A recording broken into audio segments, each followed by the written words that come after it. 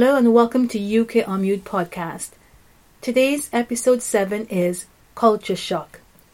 Cultural diversity is a great opportunity to learn about your neighbor, a community, your colleague, or your mate. On this week's podcast, the ladies discuss their experiences with culture shock, primarily in a Northern Irish context. We hope you enjoy it. Hello and welcome to the UK On Mute podcast, where we are raising the volume on whispered conversations in our communities.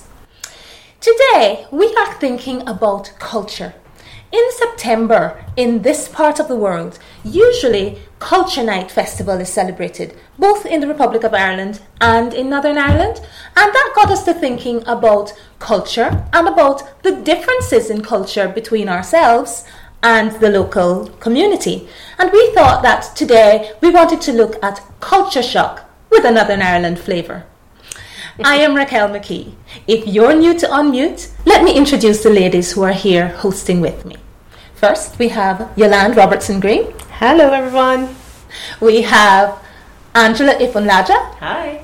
And we have Natasha Lacha. Hi.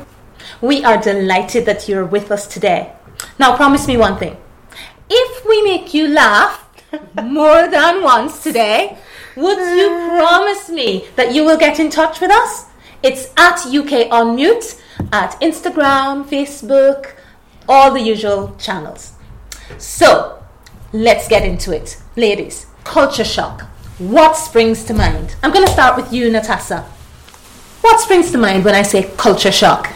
Well, immediately what comes to my mind is something that takes me off guard, either in a positive way or negative way, something that's just totally out of the blue.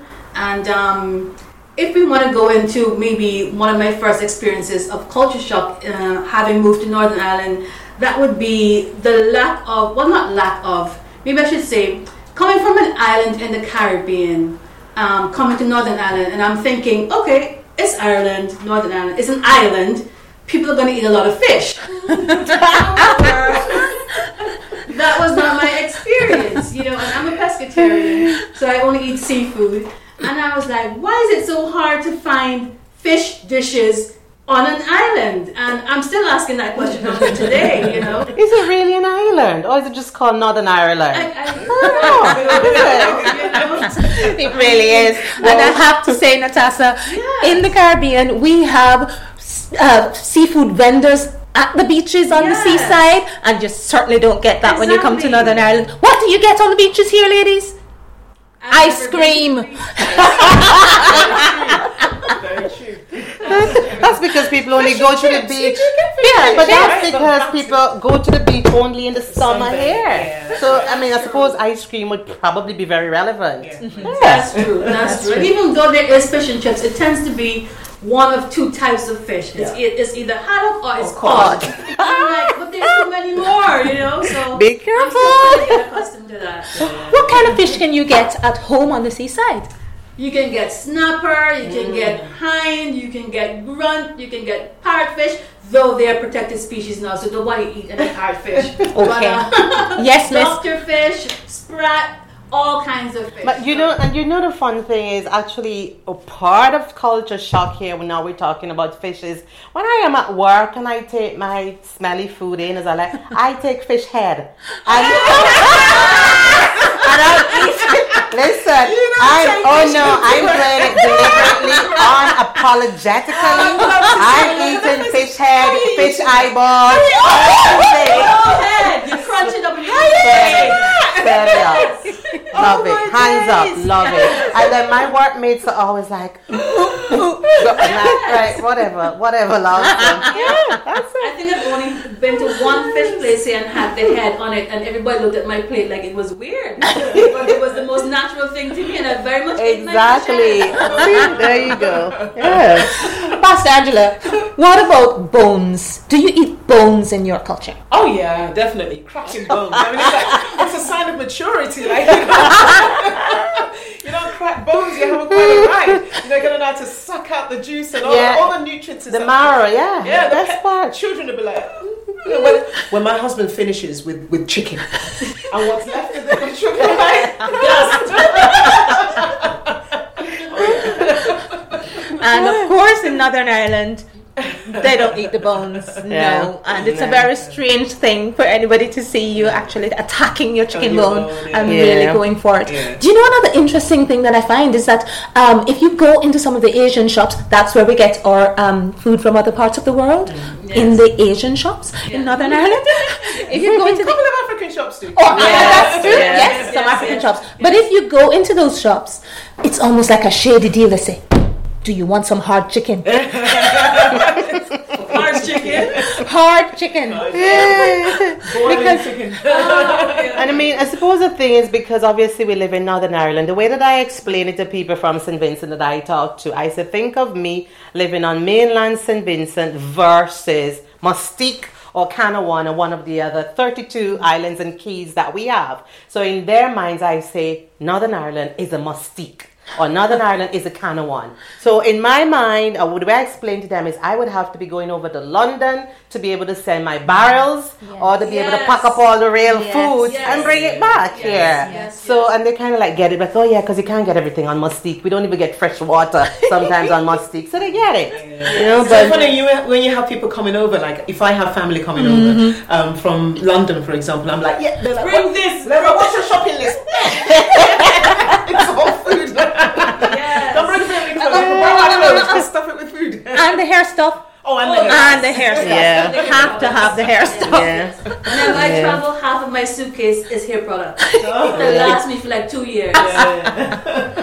And I suppose people just find that so crazy, hard to believe. Yeah, but to give credit though, in recent years I've gone to Tesco or the main supermarkets here, and they've got dedicated aisles where I can find Milo, sardine, and I'm like, ooh, okay. And there's like Boots have now started to bring some dedicated black hair products. So to give credit, things are really happening. And just to answer, and some makeup, shade appropriate. I know. And Sally's will stock some of the hair products that we want. So we're getting there slowly but surely. Yeah. But I want to go back and pick up on something you said, Yolande, which was if I want to send a barrel. Now, for some of us, that makes a lot of sense. We know what you're talking about. But we are talking about culture shock here. And some people will be thinking, what? What do you mean by send a barrel? Oil? Well, you see, I suppose therein lies the problem in terms of culture shock. And honestly, when I think of culture shock, it's only one word that stays in my mind: shock. I mean, that's really it. And people are flabbergasted to learn sometimes about the things that we actually eat and the things that we actually do. So sending a barrel home is something that a lot of Caribbean families would do when they live in foreign, as we say, North America. And it generally is a barrel of supplies for your family back home. And it could be foodstuff or groceries, clothing, toiletry, toys for children. Because obviously it's probably all the things that are cheaper to us living in these parts of the world than to our families back home. So it's a way of repatriating, our what we've earned here. Suppose. Yeah. But, Angela, do you do that in the Nigerian culture? Oh yeah. You don't. I mean, if you're traveling, back home, you don't go empty-handed. There's expectations. There is the expectation. So you have those that you you do it joyfully. It's part of you just want to be a blessing and you want to share that. Yeah. So you have your list. Whether it be your uncles, your aunties, your grandparents, whatever. Yeah. You have that, and then you have some. Which is like extra stuff, so that you just bump into so. Oh yes, here you go. So you have to think of those things that are general, multi-purpose that anybody can. So you have the specifics and you have the general. Yeah, you come back with an empty suit. Food. Yes, because whenever I go home and now, clothes. I want to come back with a lot of stuff. With the local clothes, yes. Right. Get stuff made out there. My bags of tea, the local tea. You don't get here. You might come up with some fruits or something that you eat on the plane. Brilliant. And the other thing with Nigeria, you come back with a fresh fresh hairstyle. Oh, Yeah. absolutely. Everybody knows when you just come in like, oh yeah. Yeah, she's just been home. Yeah. For as long as we can. Yeah, especially braids. Yes, absolutely. And of course, as soon as you arrive, everybody that you see here, they say, did you get that done at home? Yeah, they just Yes, know. they That's do. like, this is not from this country. Yeah, true. Absolutely. Yeah. Not to mention the dance moves and all those things you know you haven't been able to catch up on. Of course, you catch up on all of those things and bring it back. Bit too old for that for me now, love. Oh, come on.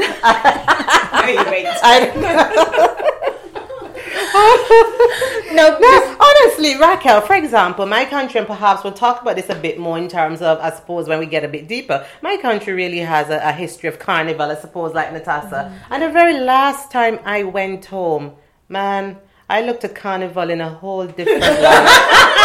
And I'm a girl that grew up playing in costumes, bands. Last time I went home, these 2 feet could not do it. I don't know. Was it old age? Whatever. I don't know. Yeah. Just can't do it. I was home in Can't. 2017, and like Yolanda says, I grew up in carnival as well. I've been playing carnival since I was about 5 years old, and I had like the backpack with all the feathers and all this stuff. Yeah. And you would go on the road dancing behind these bands from maybe 1 o'clock in the afternoon. And then, well, of course, when you got older, you'd be coming home like 6 in the evening, 7, 8, depending on what time you made it across the stage. And I went home 2017. I didn't play with the costumes, but I played what we call t-shirt bands. Yeah. And after like 45 minutes in the sun, I was like, I used to do this. I was dying. The sun was the sun always this hot? Exactly. Seriously. No, can't. Yeah. Yeah. absolutely. No, this has all been so much fun just talking about these things and hearing all the differences and so on. But I want to just add a little bit of a harder question. And the question is there ever a time when culture shock is a big deal? Is there ever a time when culture shock can be a big deal? I think I'm going to pose that one to you first, Yolanda. I mean, there's a couple of examples, but in my mind, I can think of one thing. And I say this reservedly because I don't, there's no judgment. But I remember when I first came here, and perhaps at this point, I'm still a bit worried about it, is maybe the drink culture. Mm-hmm. And perhaps the way that when in my country as a girl, or we got with your girlfriends, no chance you're going to be that drunk that you don't know what's happening. Mm-hmm. But I've been here perhaps in the days when I went to the clubs and whatever. And to me, here, you have to be messed up to have had a good time. Mm-hmm. And it was really at a point where it was really concerning. And I thought, my goodness, what is going on? But, people are people everywhere we go. Yeah. Each to his own. Yeah. Different strokes, different folks. Any other suggestions then, ladies, about other times when culture shock can be a big deal, Natasha? I can't think of any particularly in terms of that I've experienced, but I mean, I can think of, offhand, say maybe in a lot of Caribbean countries, and I'm sure maybe for some African countries as well, it's a part of the culture to discipline your child, like physically discipline. If they talk about or whatever, you give them 2 quick on the butt, and that's accepted as as normal. Yeah. Nobody's saying like abuse your child, but there's a quick tap on the bum, and in this part of the world you can get in trouble for that. You can't discipline your child. Absolutely. So I think probably for a lot of people coming from maybe the Caribbean or other places where that is a part of their culture, that is something that they will have to bear in mind. And if your child acts up in the local Tesco, please do not pop them on. Hey, hands up for that. Yes, you give them The look. Oh, in the naughty corner. When we were growing up, there was no naughty corner. I know. I remember my son, Tassa, they were teenagers, almost when we came here. One was 12 and the other thing was 13. And I remember a couple of years into getting here, learning in school. One day he came home and we had an argument and he goes, "Oh, you can't hit me anymore. You can't." I gave him the look and he was shouting really loud for the neighbors to hear. I said, "Boy, Boy, remember where I come from. And that was what happened after. Nobody knows. It's a mystery. Yeah, it's a mystery. It will remain a mystery. It's funny actually when we talk about the look. People always. It's funny. I was on a work call the other day, and one of my children comes in, and they just kind of burst into the room, and I just looked at them, and just like, and they just reversed. Yeah. And the person one of the people had said, "Did you just give that mother look?" Oh my God, did you see it?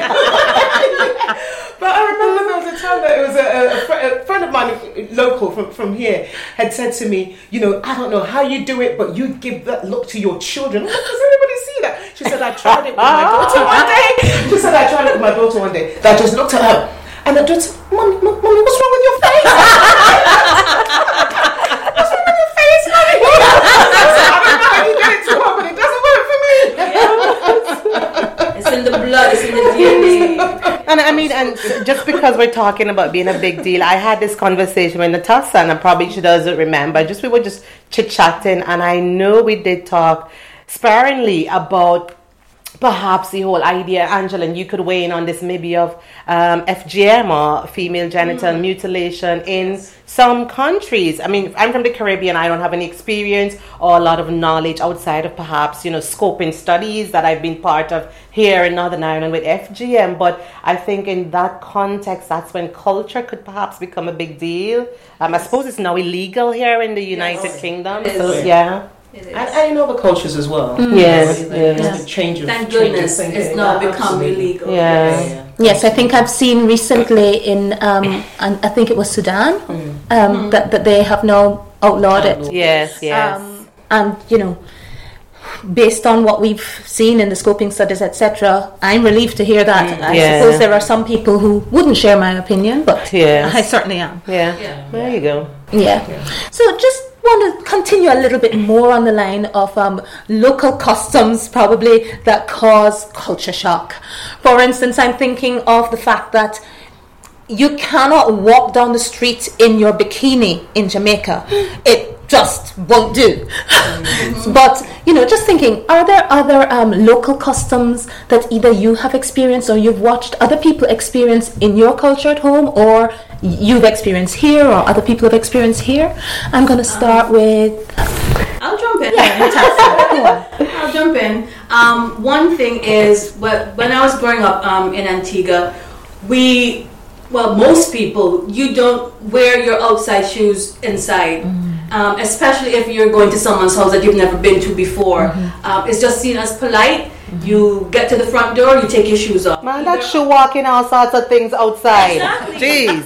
You either take it off just outside the front door, or they will say you can take it off inside the front door. You wait for them to tell you, no, it's okay, you can wear your shoes. You don't just assume you can and come in with your shoes.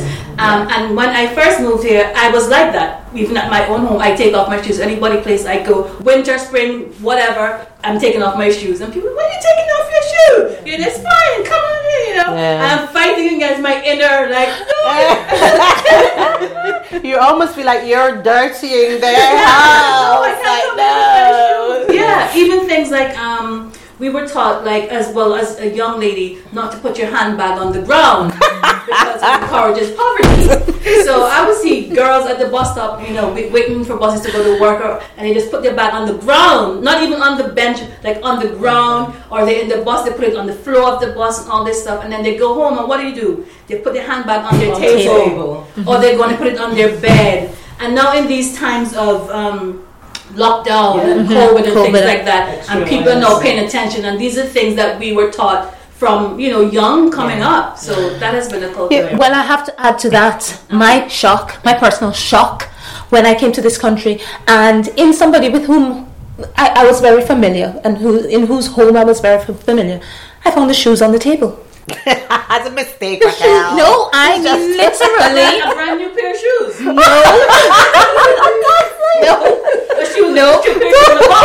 No, Raquel, it's just a mistake. Worn shoes on the table. It was in transition to another place, but it was on the table. All right. Absent-mindedness. Let's give them that. I don't know about that.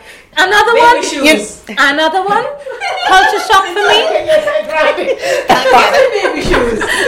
Another one for me was the photograph of babies being bathed in the kitchen sink. Oh, I love that.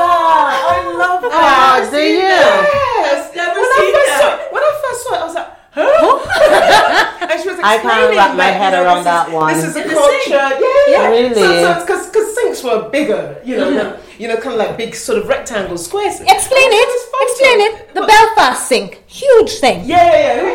So they would bathe the baby. And I remember seeing that. I was just like, With the dishes. With the dishes. Oh, that one's OCD. That one totally. Natasha. I just thought it was the cutest thing. I didn't think about it. Well, see, and to be fair, when we think of culture shock, a lot of it potentially, going back to Natasha and inviting poverty, we put in your handbag on the ground, a lot of it is perhaps just myths. Do you know what I mean? But because in my mind, honestly, this is where it gets weird from Caribbean country to Caribbean country. Now, I'm a small islander, so I think of myself. And when I journeyed to Jamaica to study, listen, there was culture shock there in so many ways. First of all, I don't even want to begin to talk about the shocking everybody here was purple, pink, blue before I even knew about that. Everybody fingernail was out here. So St. Vincent became like that. And you know the biggest one for me? I went home to a countryside, Portland, I think. Hi, Jamaican people, love y'all. I went to Portland, and man, I near died when I realized that the people backyard and front yard was a burial ground. That people were burying their relatives in their front yard. I could not sleep that night. Yeah. No, that's a no. Now, I was afraid of the cemetery because twice I've lived where my in an apartment complex where our fence for the complex was the back fence of a cemetery. Yeah. So I was never afraid, and people always like, "Why would you live there?" I'm like, "Because nobody wants to come." But I don't know if I was like, like having it in my front yard and my backyard. I'd be like, "Oh my goodness, I'm walking over my ancestors every day." Maybe it's protection. Maybe it's good. They're right there. They're watching you. They're taking care of you. It kind of leads me nicely into the next little question that I'm going to ask, which is, can you experience culture shock in your own country? Oh yeah. I mean, take a country like Nigeria. Yeah. You know, I mean, you've got a myriad of different languages and dialects. You know, so you've got language and you've got dialect. You could go from one village town to the next, and it's a completely different language. And obviously, with that goes the culture as well. So you would have I'm Yoruba.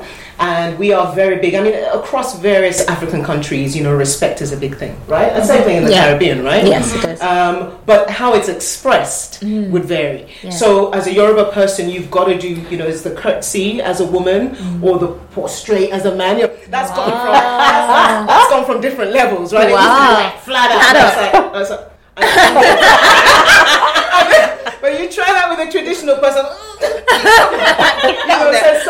So there's always that, you know. So even my children are born and raised in the UK, but they know that if somebody comes to greet us, you know, an auntie comes, an uncle, it's, you know, that you gotta show that respect. Whereas I think some other cultures, even within Nigeria, might not have that, you know. So you might get a handshake sort of thing, and whereas in my culture, you stretch your hand out to an elder. Oh, you know, then you've offended them. Yeah. You got to wait for the elder to stretch out their hand first. And just on that issue, you know, of you know, respect as well. I remember that when so I came to the UK when I was young, in London, and I think most of my memories of culture shock was from when I was young.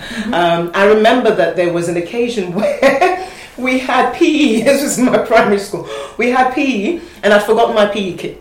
Oh, you forgot. So no, I wasn't trying to get out of PE. I just forgot.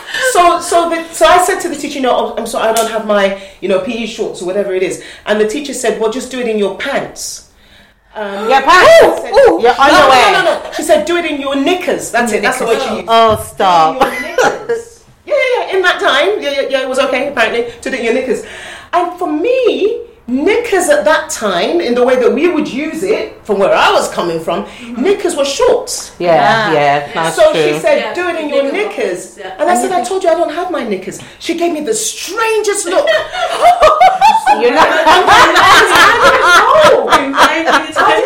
I would have called knickers pants. Right? So when she said knickers, I'm thinking shorts. So I'm telling her I didn't wear knickers to school. And as a child, I'm trying to decode the look of horror on her face. And then it became clear to me that, oh, no.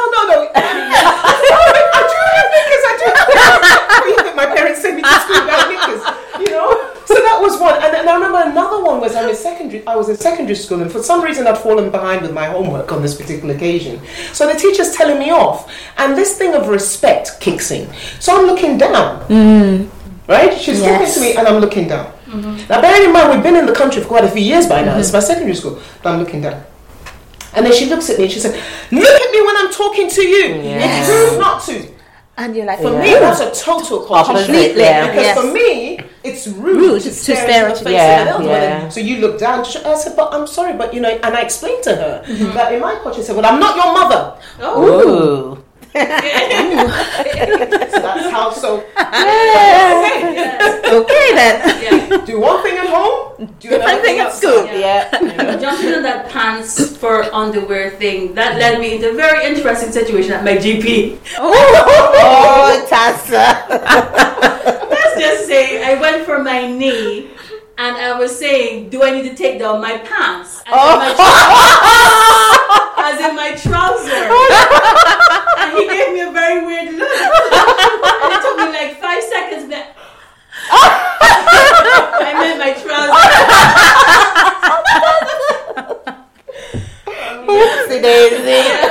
And just to make it patently clear for those who haven't fully understood that, in the UK, what is called pants in the Caribbean is referred to as, or in the US, is referred to as trousers here. And what is referred to as pants in this country is what in the Caribbean and the US and other parts of the world is referred to as your underwear. So, And I still slip up every now and then, because after how many years of saying pants, it's kind of hard to make that transition. I meant trousers. Well, we've had lots of different experiences that we have been able to look at as we've thought about culture shock with a Northern Ireland flavour today. I hope that you have had opportunity to laugh today, and you made me a promise that if you'd laugh more than 2 times, you were going to get in touch. So what you need to know is at UK on Mute.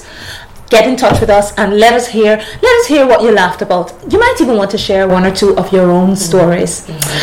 Well, we are looking forward to being with you again. Make sure to join us, and if you had fun, recommend us to somebody else, one of your friends.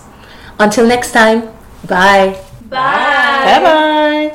Join us in our next episode, where we will be considering raising children with dual culture. Of course, you know where you can find us. Don't forget to like, comment, and subscribe. And until next time, we'll see you then.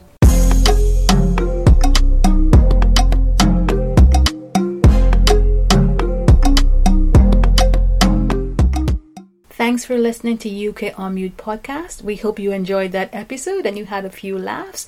If you have anything you'd like to contribute to the Culture Shock conversation, please find us across all social media platforms at UK On Mute, primarily Twitter, Facebook, and Instagram. In the meantime, see you next episode and keep on raising the volume.